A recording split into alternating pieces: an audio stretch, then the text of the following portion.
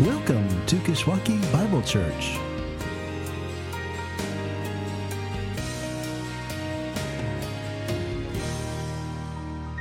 Welcome to Kishwaukee Bible Church, especially if you're visiting with us this morning. A little different with a baptism.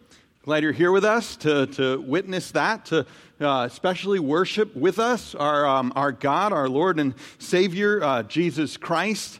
And now to come with us to God's Word, to hear from God and place ourselves under God. My name's Jesse. I'm the pastor here. We're coming to the end of our series that we've called The Gospel According to Jonah, a series in which we've been walking through several principles of how to be a better reader of the Bible and then putting those principles to work in this little book. Today we're going to start to bring it all together because today we get to a principle called main idea and intended response. This is the one where all of what we've done so far, this is what we've been coming to, because this is what we're after when we come to a book like Jonah or come to dive into a particular passage. We're trying to understand what that book or passage is all about and then understand what we're supposed to do with it. The main idea and intended response. And in order to bring this all together today, we're going to focus our attention, at least to begin with, on the last part of this little book. So if you have a Bible, turn with me to Jonah chapter 4. I'm going to begin by reading from verse 1 all the way through to the end of the chapter. And I invite you to follow along with me as I read. If you remember, Jonah's preached to Nineveh. Nineveh's turned back to God. And God has then turned away from the disaster that Nineveh so deserved. And this is what we read in Jonah chapter 4, beginning in verse 1. This is God's word. But it displeased Jonah exceedingly, and he was angry. And he prayed to the Lord and said, "O Lord, is not this what I said when I was yet in my country? That is why I made haste to flee to Tarshish. For I knew that you are a gracious God and merciful, slow to anger and abounding in steadfast love, and relenting from disaster. Therefore now, O Lord, please take my life from me, for it is better for me to die than to live." And the Lord said, "Do you do well to be angry?" Jonah went out of the city and sat to the east of the city and made a booth of it for himself there. He sat under it in the shade till he should see what would become of the city. Now the Lord God appointed a plant and made it come up over Jonah, that it might be a shade over his head to save him from his discomfort. So Jonah was exceedingly glad because of the plant. But when dawn came up the next day, God appointed a worm that attacked the plant so that it withered. When the sun rose, God appointed a scorching east wind, and the sun beat down on the head of Jonah so that he was faint. And he asked that he might die and said, "It is better for me to die than to live."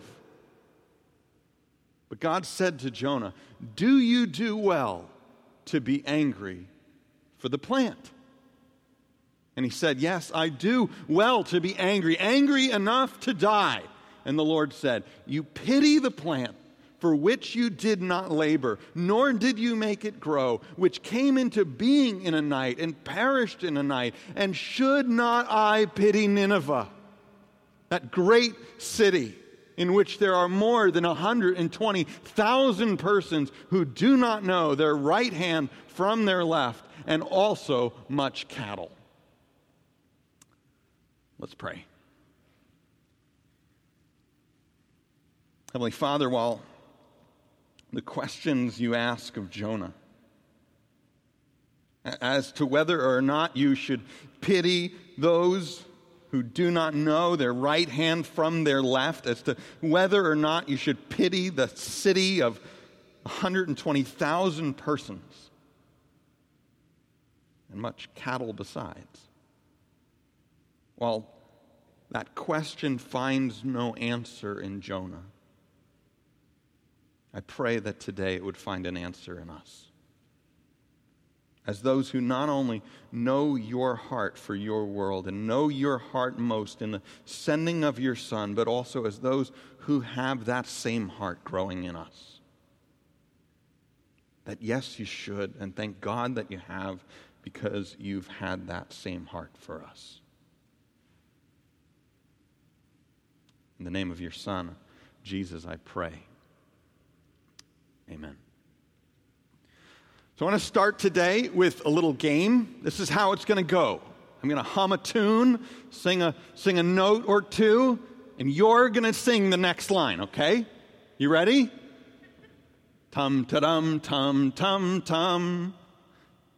Ta-dum tum tum tum. Tum ta-dum tum tum tum tum. Tum ta-dum tum tum tum. It's Alethia's birthday today. So happy birthday, right? It's Alethia's birthday. Okay, here's another one. This is a little more tricky. You ready? You ready? Tum tum tum tum. Tum tum tum tum. How does it go from there? Tum tum tum tum tum tum tum tum tum tum. Tum tum tum tum. What is it? Beethoven's Fifth, right? You know how I know that? From the movie with the dog. Beethoven, right? That's where I learned it, right? Beethoven's Fifth. All right, one more. You ready? Ta-dum, ta-dum, tum, tum, tum, tum, tum, tum, tum, tum. What is it? It's Jaws, right? That's the theme song to Jaws, right? You can't forget that. I remember going around the pool as a kid. That was what you would do to somebody, right? My sister would freak out of the pool, out of the house, out of the neighborhood. She was gone, right? You sing that song. Anyway, these are the notes, though, in each of these songs that form what's been called the melodic line. That specific sequence of those specific notes that make those specific pieces of music what they are. That define them and distinguish them from each other and then from everything else. This is the melodic line. A melodic line that even when it fades, if you're more familiar, especially not the happy birthday, but the more complicated music, Beethoven and Bach, a melodic line that even though it may fade at times to just an echo, or maybe even transposed into another key, it never quite disappears. And in the best musical pieces, carries through and always comes back stronger at the end. Because again, it's that specific sequence of notes, that specific sequence of notes to make those specific pieces of music what they are, the melodic line. And here's another one, right?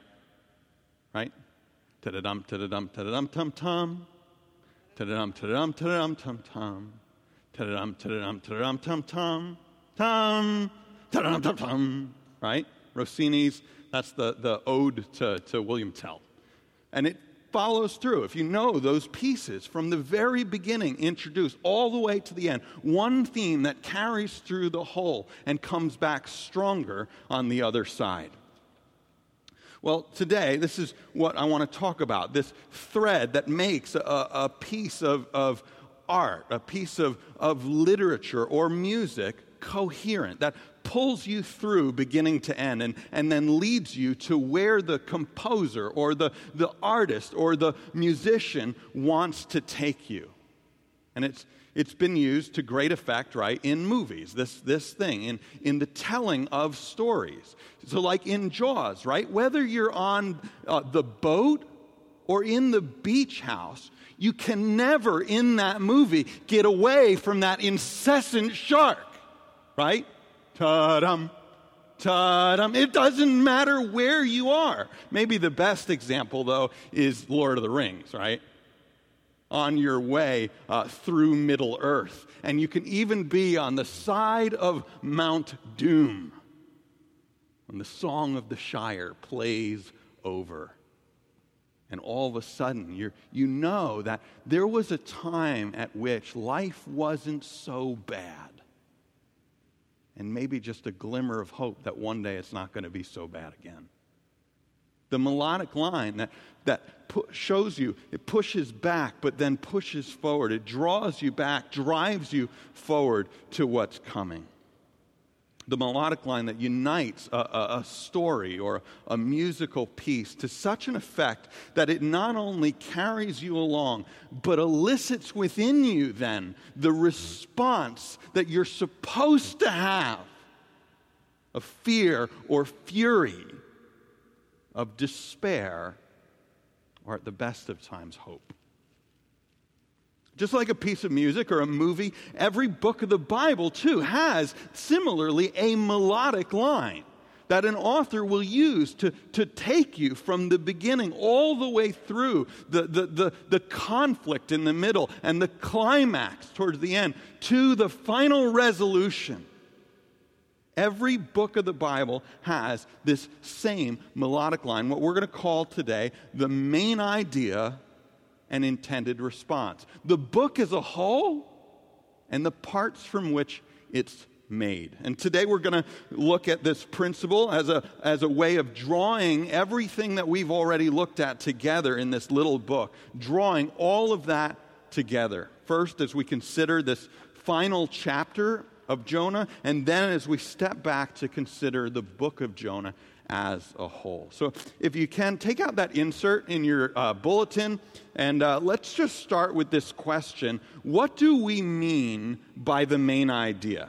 What do we mean? Well, it's simply, the main idea of a book like Jonah or a particular passage is simply the main point or the central message that a book of the Bible or any one particular passage is trying to make. The main idea about the main topic it's addressing. And identifying the main idea is important because it first helps us see the focal point around which all other supporting ideas are organized. And as much as the supporting ideas are significant, like in Jonah, where we've seen already this consistent concern for God's sovereignty, as much as that is an important idea, those supporting ideas aren't what you're supposed to be focused on. The focal point, it's the main idea that we're supposed to be concerned about. Everything else supports that, right?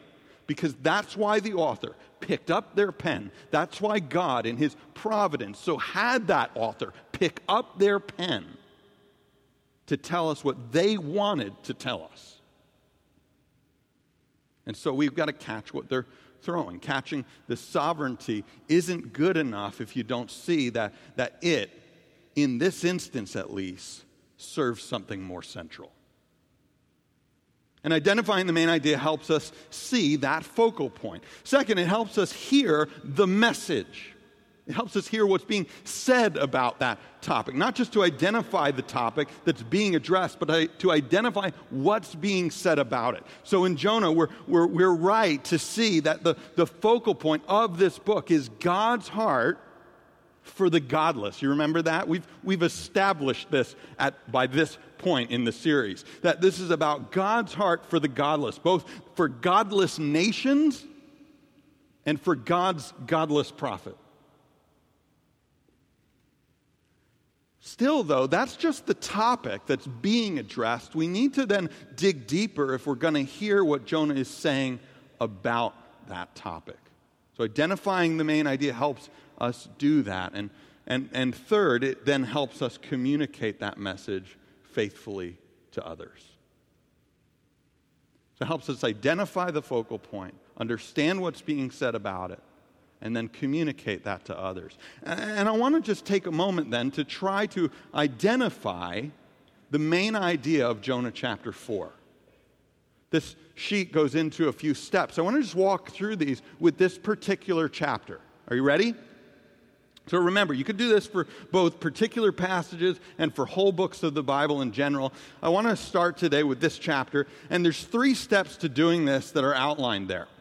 The first is to just observe, right? To let the Bible speak for itself, just like we've been trying to let it do all along, to just simply observe, to look especially for things like the relationship between the passage's beginning and its end. To look especially for the repetition of important words or ideas, and then to look especially for the conclusion, where we land, or summary verses in between, or purpose statements, where the author will actually tell you sometimes, don't miss this, this is what it's about, right? So I want to look for these. What do we see when we come to Jonah chapter 4? How does it begin, and how does it end?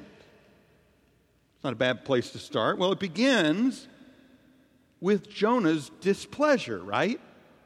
Do you see that in verse 1? It says, but it displeased Jonah exceedingly, and he was angry. It's quite strong language, right? Displeased him, and he was angry. Jonah's displeasure, because he disapproves. He's disappointed and is therefore quite discontent. Many would say on the verge of, if not drowning at this point, in depression. Right?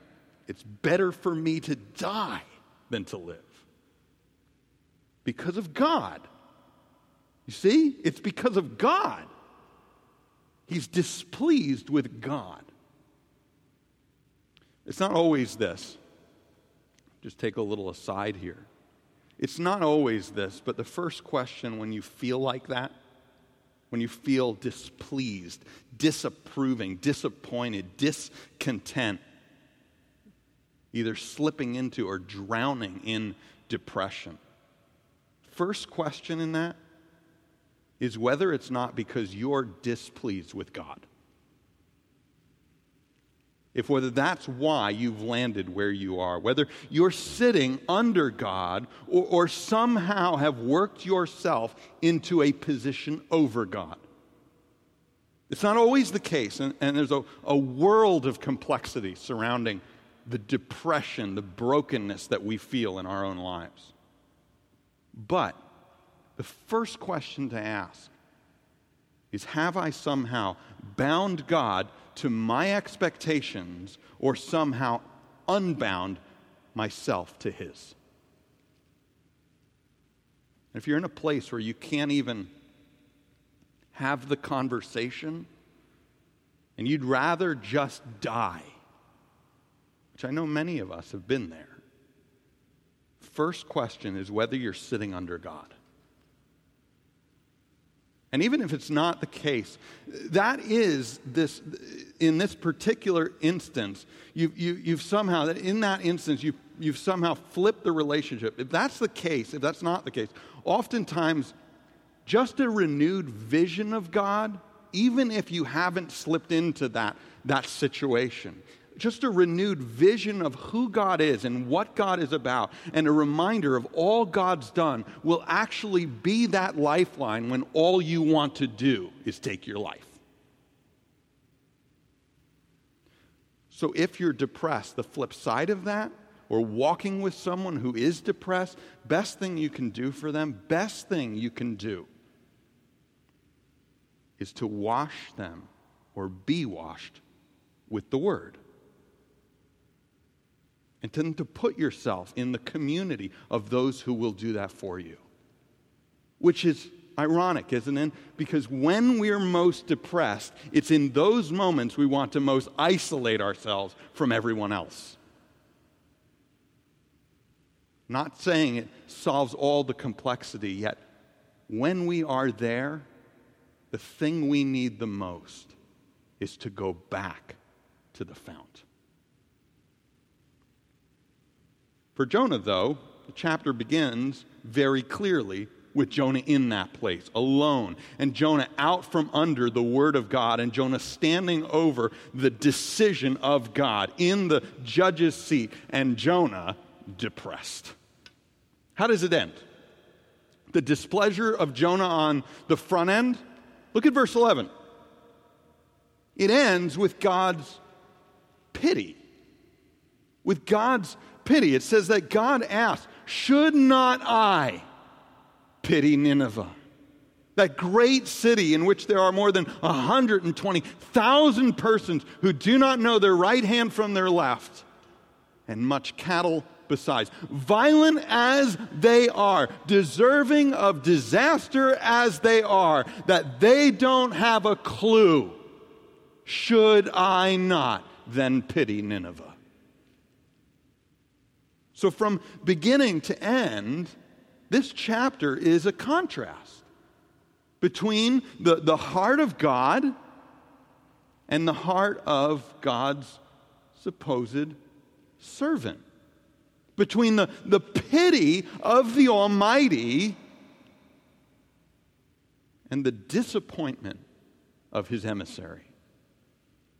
One might say the compassion of God on the one hand, and his unhappy camper. Because there's no fire to roast my marshmallow on. Because Nineveh's not burning like he wanted it to. What about repetition? This is the next thing to look for if you're just trying to observe a passage. What about repetition? Well, the big one is Jonah's declaration. First in verse 3, therefore now, O Lord, please take my life from me, for it is better for me to die than to live. And then he says it again, the end of verse 8, it is better for me to die than to live. But the repetition is also God's reply, isn't it? That he asks Jonah in verse 4, do you do well to be angry? Then again in verse 9, this time for the plant. Do you do well to be angry? And you begin to see that the contrast between God's compassion and this unhappy camper is actually a question as to whether Jonah's displeasure is justified. That's the question on the table. And these questions of God actually serve then as the summary statements. Take my life. Do you do well? It is better for me to die. Do you do well? Yes, angry enough to die. Should not I have pity? Should not I also, and all the more, have pity on Nineveh? That's the first step, to just observe. Second step is then to identify the structure. This is that principle we looked at 2 weeks ago, the picture of the bridge, right? Where the major ideas of whatever you're looking at in the Bible, the major ideas support and hold up and bear the weight of the main idea and the direction the whole thing is driving, right? You remember the picture? So the second step to this is to move from just observation to identifying the structure. This is that principle, right? We looked at 2 weeks ago, the bridge. So here we've got to consider how the development of chapter 4 emphasizes a single point, bears up a single point, how it supports one central message. And if I were just to divide this up, if I was doing this in my study, looking at this passage myself for my devotions or getting into it for something else, I was going to share it with the kids later or something to that effect, I'd probably organize it around those 3 questions God asked. Don't those stick out? They just almost jump off the page, don't they? Verse 1 to 4. Jonah, I can see you're angry about the Ninevites. Do you do well? Verses 5 to 9. Now you're angry about the plant. Do you do well? And then verses 10 to 11. Whether you think you do well or not, that's beside the point. The real question is, if you would pity the plant, do I not do well to pity the ones you have no pity for? because you pity the plant for which you did not work, Jonah, that came in a day and went in a day just to save your sore head from getting sunburned. It's often where my pity goes too, right? Where I'm most compassionate about whether I'm most comfortable. And yet here's a people for which I did work, Jonah, which I created, Jonah, and a people that I'm going to put to work, Jonah, because your people have refused to work for me, Jonah, and so I'm going to make them work to discipline the ones who should have worked. Should I not pity them also? 120,000 persons, all those cows for whom I care and have a purpose. Do you do well? Do you do well? Should I not also pity Nineveh? So first, observe. Second, identify the structure. And then third, ask these two questions. And these are central to getting to that place that what we've been doing is trying to arrive. These two questions. First, what is the topic that the author is addressing? It's not about a fish anymore, right? What is the topic that the author is addressing? And then second, what specifically is the author saying about it? It's not too difficult, but those are the central questions to figuring this out. What is the author addressing? What's the topic the author is addressing? And what is the author saying about it? And here I think it's safe to say that the author's attention here is on this thing he calls pity, compassion, a turning on the inside, an uncontrollable gut reaction that he's addressing. On the one hand, the misplaced pity of this guy, and on the other hand, the absolutely astounding pity of God. That whoever wrote this story down or wrote this story up is addressing the absurdity of the hardened heart of a hardened prophet and asking whether such a prophet even knows the God they supposedly serve.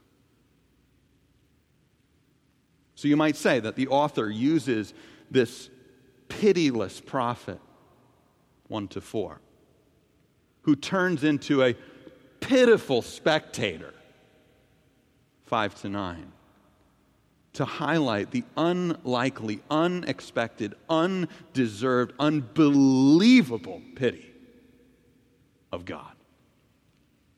Verses 10 and 11. That'll preach for your devotions with the kids at night.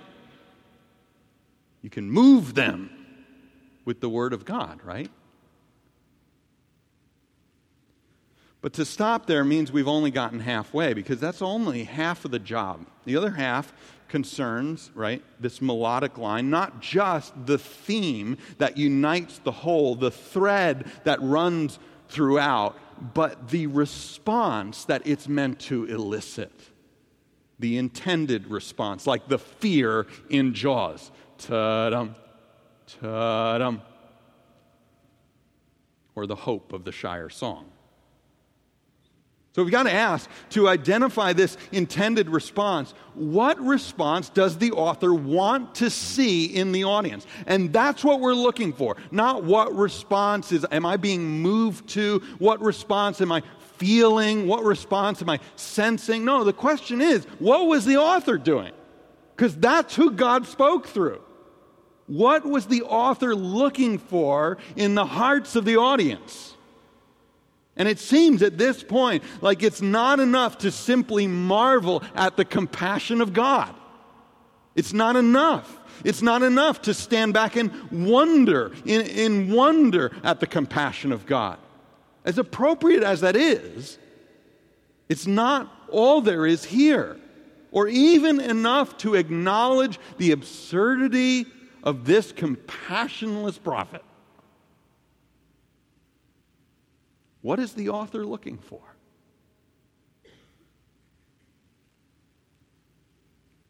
only appropriate response is that God's people would reflect God's heart for God's world. That though Jonah attempts to answer the question, do you do well? Do you do well? Of course I do. That question was in fact as rhetorical as the one that follows. Should not I also pity Nineveh? So that implicit then, in that question, embedded in that question, pregnant in that question, is a final question that the whole book has been driving forward to. Then should not you also?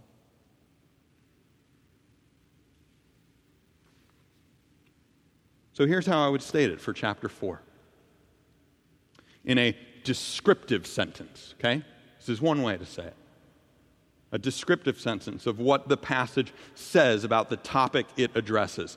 That here, a pitiless prophet who turns into a pitiful spectator is used to highlight the excessive, extravagant, extraordinary pity of God, in order that the prophet, and no less the people listening to his story, might reflect that pity themselves.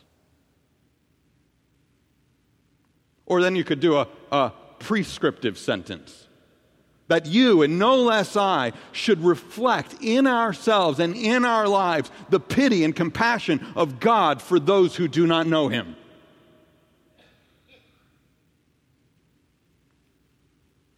Had our first membership class yesterday, another one again, starting next Tuesday, shameless plug, right? Not next Tuesday, the Tuesday after Thanksgiving. You should be there. It was a really great time. I learned a ton that I didn't know before.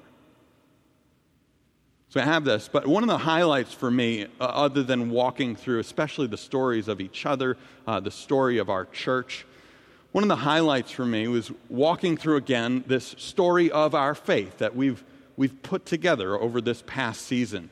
And reading again, especially this one phrase that struck me in a way that it hasn't.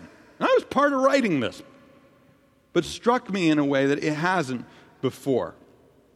It's one of these statements that just jumped off the page to me, that we are, or intend to be, a community who not only loves Jesus and loves Jesus' followers, but a community that loves this world that Jesus loves so much. That we're a community, we want to be a community that not only loves Jesus and loves Jesus' followers, but a community that loves also this world that Jesus loves so much. Because that's what this is. It's a world Jesus loved so much. And as his followers, it doesn't make sense for us not to love it too. Do you do well? Do you do well? Should I not?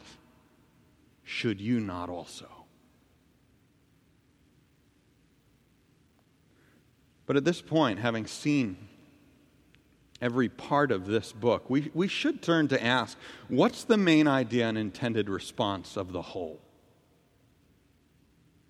We should back up, as it were, and try to identify the melodic line that not only unites the chapter, but unites the entire story. Both the main idea and the intended response. That runs through from beginning to end. Which, if we got chapter 4 right, shouldn't be too different, right? If we're reading this the way it was meant to be read. Here, though, if we're going to look at the whole, we come full circle to where we started. Do you remember?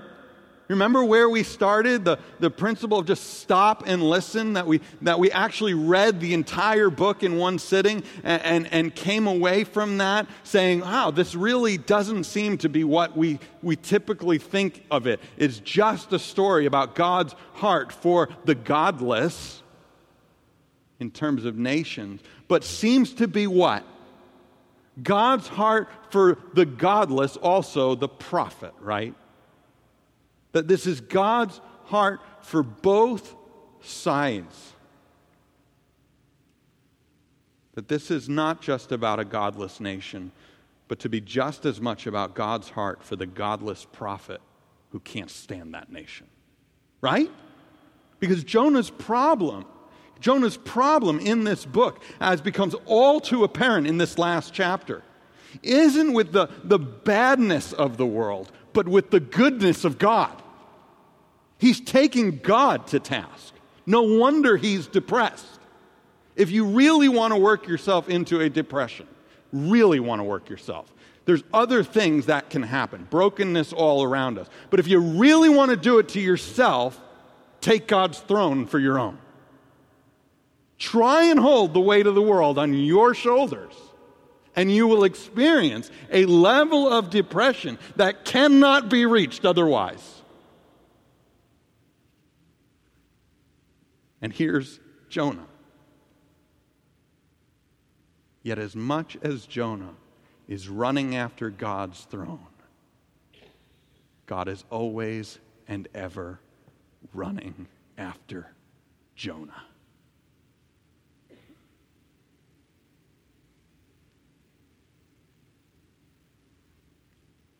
It's why he's depressed. It's why he's displeased. It's why he disapproves and is disappointed and discontent. And yet right on his heels, all the time, all day long, God is running behind. No matter how fast, right? No matter how fast he runs, how far he goes, how furious he gets, God is still speaking in the end. It's not a bad takeaway for those of us who've stopped speaking to someone, maybe even on the car ride here this morning.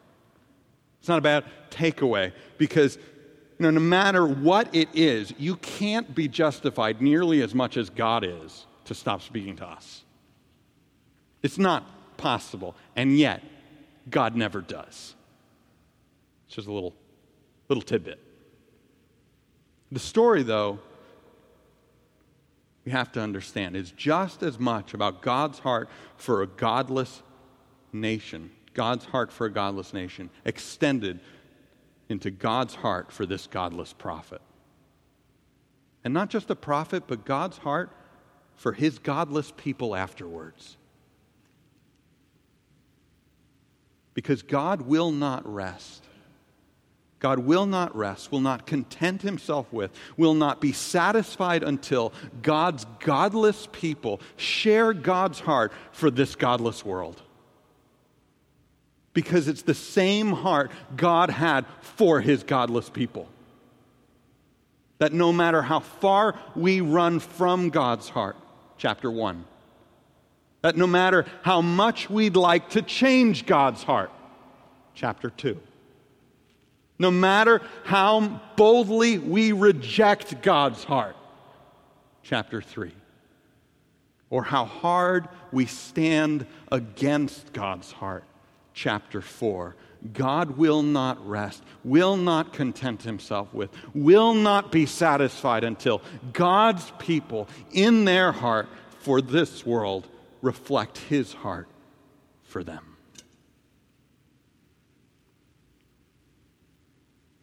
That's the story of Jonah. Let me end then by encouraging you that this is a story for us. That this is a story for you, and that this is a story for all. First, that this is a story for us, which is why the question is left hanging at the end. Should not I? Should not you too? but goes unanswered, right? Which makes for kind of an awkward bedtime story. But on the other side, makes for a very powerful point, because it's a question that extends beyond Jonah to anyone who would pick this book up and read it for themselves. What about us? Whether we'll reflect in our heart for others, our grace for others, our mercy for others, our fidelity and faithfulness to others, pity and patience for others, our kindness and compassion for others, for our family and friends, for our coworkers and clientele, for our neighbors or our nemesis, or our neighborly nemesis, or our nemesistic neighbors. Whether we will reflect in our hearts for others what we've known for ourselves. Because until we do, not least the heart we've seen in Jesus dying for us on the cross, going to that furthest length of saying, Father, forgive them. They know not what they do. They don't know their right hand from their left. Not until we reflect a heart like that do we know the one we supposedly serve. And the question is left hanging because it's a question for us, because this is a story for us. We are Jonah. Second, this is a story, though, for you. It's a story for you. For when you find yourself in Anne of Green Gables' depths of despair, maybe it's the Princess Bride's pit of despair, or for Sirius, wherever you find yourself in despair, this is a story for you. For whatever it is and wherever you are, to call your heart back when you wander out from under God's word or up onto God's throne, and you reap all the reward, all the depressive reward. This is a story for you. The reward for trying to hold God accountable to something other than God, as if you know better than God. For trying to escape the accountability to God, thinking He doesn't know better for you. This is a story for us, an invitation back, because as far as you've run, as far as you've slipped, as hard as you've stood, God still speaks. God always speaks.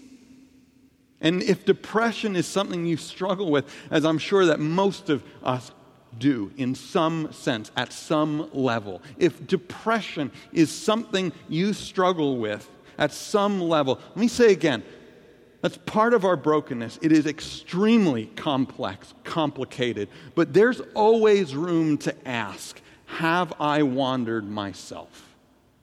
To ask the first question, if we haven't landed ourselves in depression because we've jumped out from under God's will, we've jumped out from under God's word.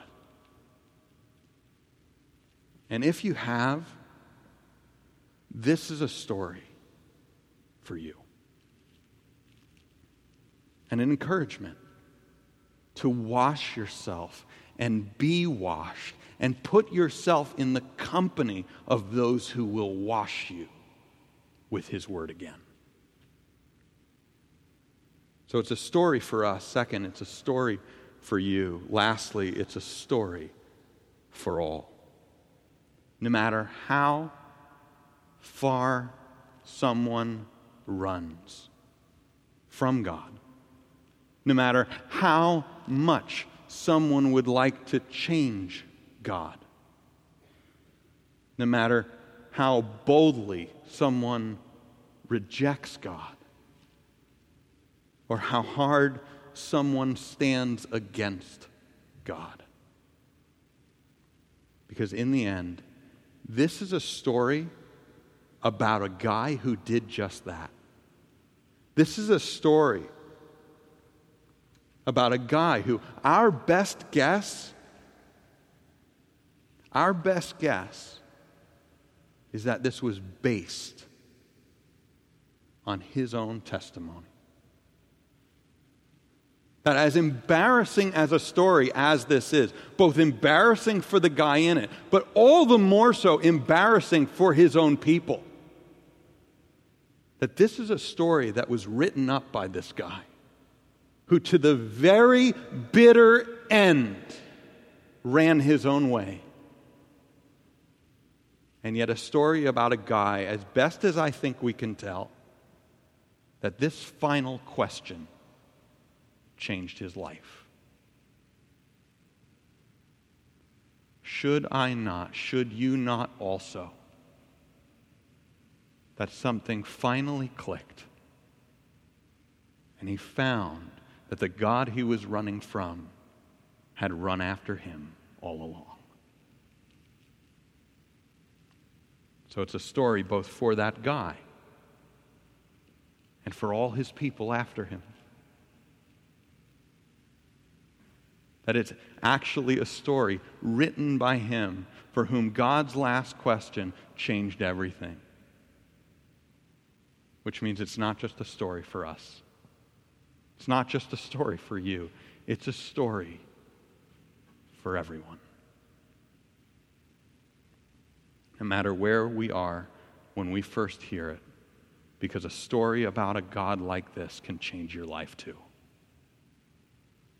Let me pray. Heavenly Father, we are not today who we ought to be. Not today who we wish to be.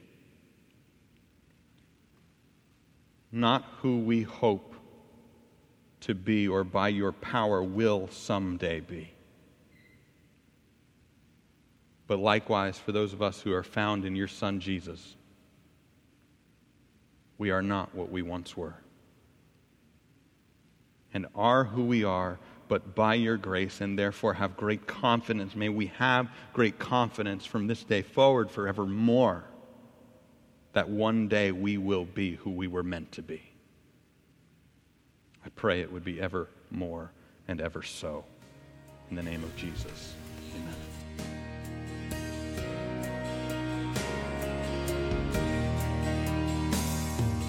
Thank you for joining us. For more information about our church, please visit our church's website at kishbible.org. That's KISHbible.org.